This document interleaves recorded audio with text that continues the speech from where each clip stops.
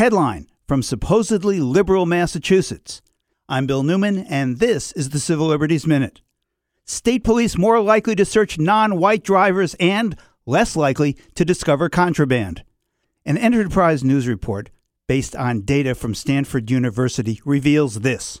Quote, in the 2 years between January 2014 and December 2015, state police troopers, Massachusetts state police troopers, who conducted traffic stops in Norfolk, Plymouth, and Bristol counties were 64% more likely to search black motorists. 64%!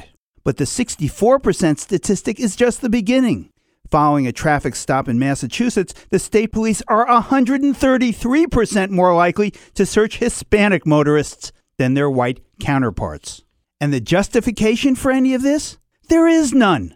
Indeed, drivers who are people of color are significantly less likely to be carrying anything illegal than white drivers, according to the state police's own data. Black drivers are 16% less likely to have contraband on them than white drivers. When asked to comment, well, the state police spokesman declined to address these findings at this time. That's really not surprising. After all, how could you possibly justify such overtly discriminatory police procedures? The Civil Liberties Minute is made possible by the ACLU because freedom can't protect itself.